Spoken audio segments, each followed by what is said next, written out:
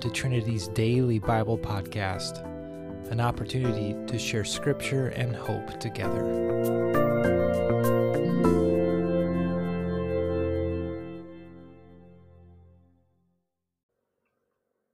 Hey Trinity, my name is Cole Prescott and I get the privilege of bringing you today's podcast.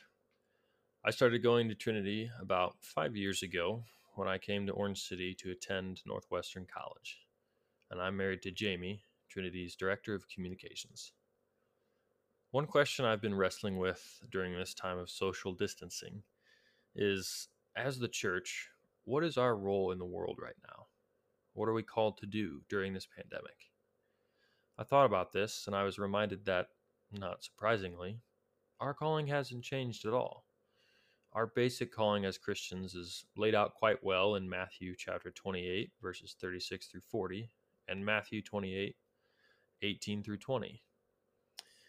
In Matthew chapter 22, it says, "And one of them, a lawyer, asked Jesus a question to test him.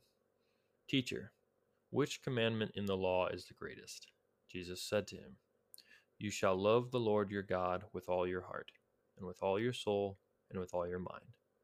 This is the greatest and first commandment, and a second is like it.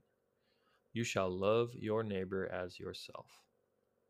On these two commandments hang all the law and the prophets.'" Then, in Matthew chapter 28, verses 18 through 20, Jesus gives us what has become known as the Great Commission. And then Jesus said to them, "All authority in heaven and on earth has been given to me. Therefore go and make disciples of all nations, baptizing them in the name of the Father and the Son and of the Holy Spirit, and teaching them to obey everything I have commanded you. And surely I am with you always to the very end of the age." Christ's foremost callings to us are to love Him, to love others, to share Him with others, and to obey His teachings. Many things have been put on hold right now, but our ability to love Christ is not halted by this pandemic. At first, it might seem like our ability to love our neighbors is limited or hindered, and to a degree, that might be true. We can't love our neighbors in exactly the same way that we could just a few short, simple months ago. But modern technology and creative social distancing provide ample opportunities to share God's love. Perhaps there are neighbors who are not geographically near you that you can begin or resume pouring out God's love on. I myself have been blessed with one such opportunity. There's a family of Dutch immigrants who attend the church I grew up to in Waverly. They moved to the States when I was around 10. After moving here, they had a son named Ian, and Ian and I have a very special relationship. I held him often as a baby when his family came to our home for small group with my parents. I played with him regularly in the church nursery when he was a child, and then I teased and talked with him as a young boy. He was even the ring bearer at Jamie and I's wedding. During my time in college, I always enjoyed getting to go home and walking into the church on Sunday morning, because every time I did, Ian's face would light up with joy at our reunion. When my parents moved from Waverly to Ames last summer, one of my greatest losses was not knowing when I would see Ian again. At the start of this pandemic, God blessed me with a gentle nudge from my wife.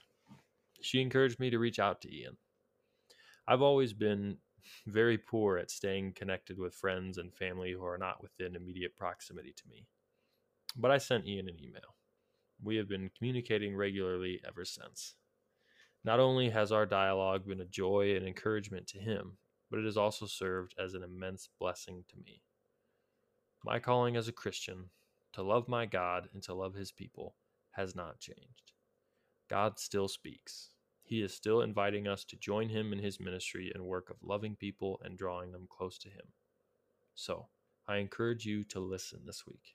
Who might God be calling you to connect with and to pour out love on?